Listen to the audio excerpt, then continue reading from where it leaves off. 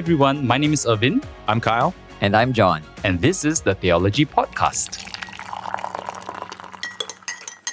All right, we are in the season of Advent. Advent means the coming of something or someone important. And in the Christian calendar, we celebrate the coming of Jesus. Yeah, Advent is more than just Jesus being born in a manger.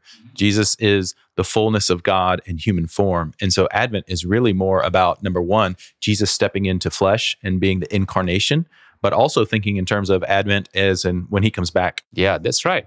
And so this past week, we were talking about how Jesus is the light, how scripture portrays Jesus as a light of the world that has come to be with us. Yeah, so this week, let's look at John 1. We're looking at John chapter 1, verses 1 through 18. This is the word of the Lord.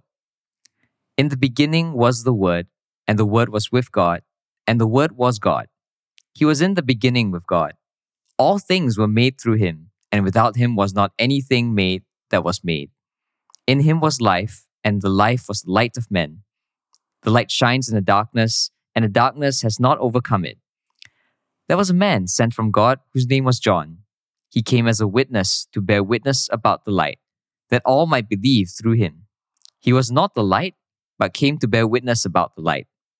The true light, which gives light to everyone, was coming into the world. He was in the world, and the world was made through him, yet the world did not know him. He came to his own, and his own people did not receive him. But to all who did receive him, who believed in his name, he gave the right to become children of God, who were born not of blood, nor of the will of the flesh, nor of the will of man, but of God. And the Word became flesh and dwelt among us, and we have seen his glory, glory as of the only Son from the Father, full of grace and truth. John bore witness about him and cried out, "This was he of whom I said, 'He who comes after me ranks before me, because he was before me.' For from his fullness we have all received grace upon grace. For the law was given through Moses, grace and truth came through Jesus Christ. No one has ever seen God, the only God, who is at the Father's side. He has made him known." This is the word of the Lord. So this is a big chapter in the Gospel of John, talking a lot about Christ as the coming light. So just want to put it to my friends and partners in conversation today. As we're hearing this scripture, how does this passage seem to describe this coming of Christ? What do you hear about it?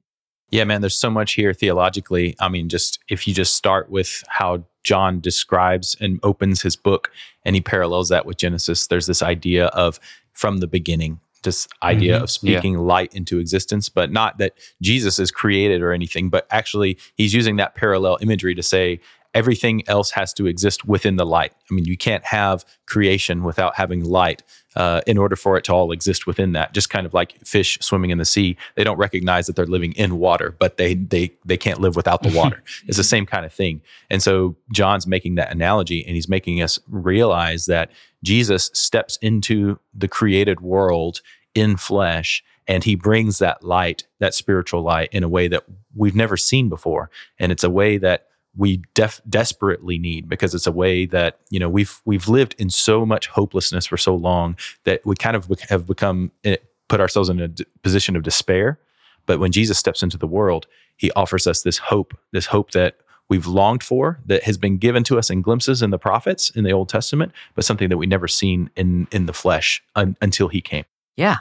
What else I'm hearing about this light that is coming? I'm really taken by verse 5 and how the light shines in the darkness and the darkness has not overcome it. So like you were saying, we look at this world and we see evidence of darkness and sin and tragedy, and we see systemic issues in the world, and we think, how can anyone ever hope to fix this? But then this ancient word comes to us and says, no, the light has come into the world, and darkness, no matter how powerful or how great it may seem, cannot overcome it. Yeah.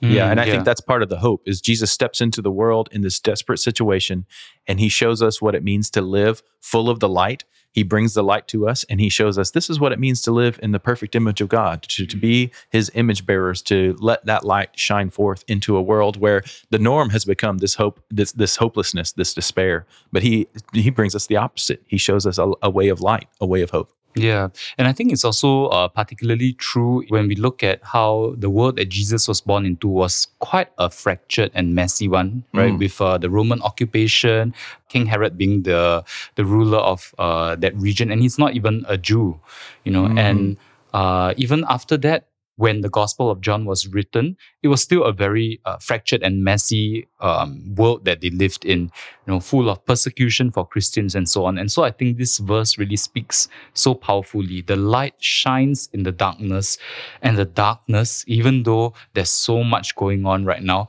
the darkness has not overcome the light. It has not won. Yeah. And I think that really speaks to the world we live in today.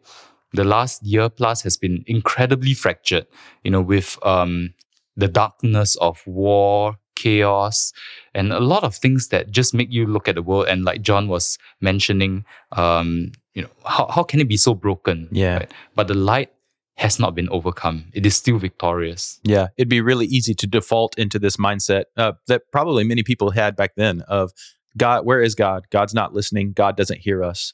And have this sense of despair, this sense of hopelessness. But it's in a world where there's complete and utter hopelessness that God can, in fact, step into it and act and do something. And so for us as believers, as those that follow Jesus, that is good news. And that's something that we can take with us to the rest of the world. For me, another verse that stood out was, I would say verses 7 and 8, and then on to 9, about how John the Baptist was spoken of as a witness to come to bear witness about the light.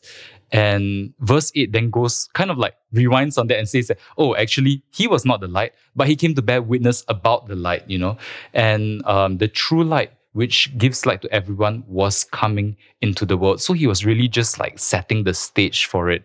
And thinking in like 2 or 3 different perspectives, the people who were looking forward to the light coming into the world were doing so with eagerness, because of the world that they were living in. They were looking forward to someone who would come to set things right. And even after that, after Jesus was resurrected and had returned to heaven, the first recipients of this Gospel of John also held that kind of hope. And I remember John, our colleague here, not John the Baptist or John the Gospel. He does baptize people. Yeah, he does baptize people. So he also mentioned the other day about how the early Christians prayed the prayer, "Come, Lord Jesus," which is really what the scriptures are saying here. The true light was coming into the world. Even today, the true light is still going to come into the world as well. Yeah, that ought to be our posture. Could we look at John the Baptist and think, what if we could have that posture towards the coming light, to know it is coming and not despair when we see evidence in our world to the contrary? This makes me think of my favorite book series by J.R.R. Tolkien, The Lord of the Rings. And this is in The Return of the King, when Frodo and Sam, the 2 hobbits, are nearing the end of their goal, but they are in this land of Mordor, which literally is the Black Land, the land of shadow, the land of death.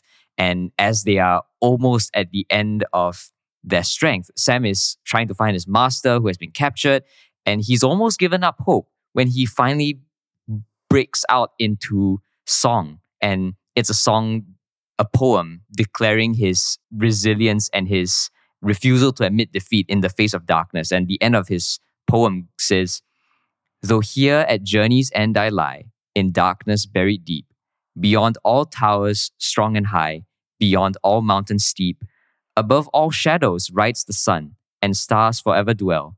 I will not say the day is done, nor bid the stars farewell." And that becomes the catalyst for Sam's finding of Frodo, and the rest of the story continues. And that came out of a place of utter despair. There should not have been hope. There was no evidence for that. But I wonder, when we think about our own lives and we live in the midst of a dark world, do we believe that there is a realm where darkness cannot touch. There is a realm where light has, there's a sense in which light has already infiltrated the world and is about to come and be fully realized. Yeah, I wonder what it looks like for us to take that posture today. Yeah, and I think that's the challenge for us. The challenge for us is to recognize that this wasn't just a one-off event of Jesus being born in a manger, and so we should celebrate that on a day of the year. It's not about that. It's about a continual action that is still reverberating in the world today. And so we don't have to live in despair. We don't have to live in this hopelessness or this nihilistic world of everything's going wrong if we turn on the news or the media or we see it on the internet. And so for us, we need to learn how to be a people of the coming of Jesus, a people of the light. And so may we, as we go forth this week, may we be people of the light. May we be people of hope who bring hope into the world. And we carry that on knowing that he's coming again. And we have something to put our hope in. We have something exciting to share with the world. And that's good news to share with everybody.